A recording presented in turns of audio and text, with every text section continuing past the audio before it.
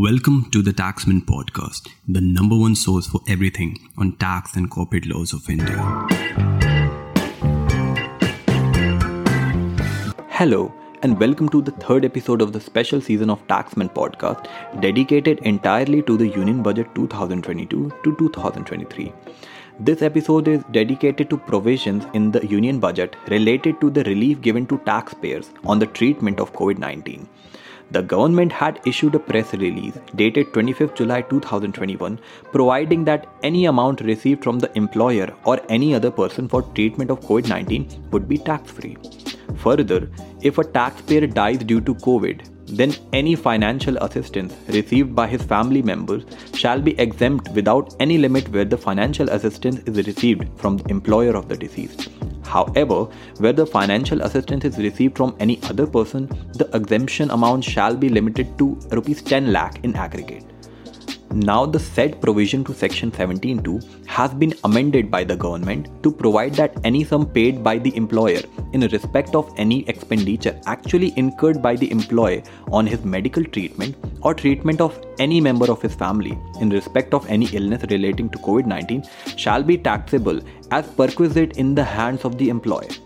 Also, Section 56(2)(x) provides that where any person receives any sum of money without consideration and the aggregate value of such sum exceeds Rs 50,000, then the whole of the aggregate value of such sum shall be chargeable to tax under the head income from other sources.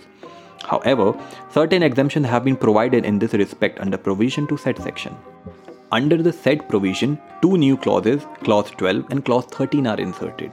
Clause 12 provides that any sum of money received by an individual from any person in respect of any expenditure actually incurred by him on his medical treatment or treatment of any family member in respect of any illness related to COVID-19 shall not be considered as income of such person. Clause 13 provides that where any sum of money received by a family member of a person who died due to COVID, the money so received shall not be considered as income of the family member where such money is received from the employer of the deceased person. Where the money is received from any other person, the exemption amount shall be limited to Rs 10 lakh in aggregate. Thus, where the aggregate amount of sum received from other person during the previous year exceeds Rs 10 lakh, then the excess amount shall be taxable in the hands of a family member of the deceased. This clause shall be applicable only when the payment is received within 12 months from the date of death of the person and certain other conditions as may be notified by the central government are fulfilled. Now that was all for this episode. If you need further information about the Union Budget 2022, visit www.taxman.com/budget. Have a great weekend.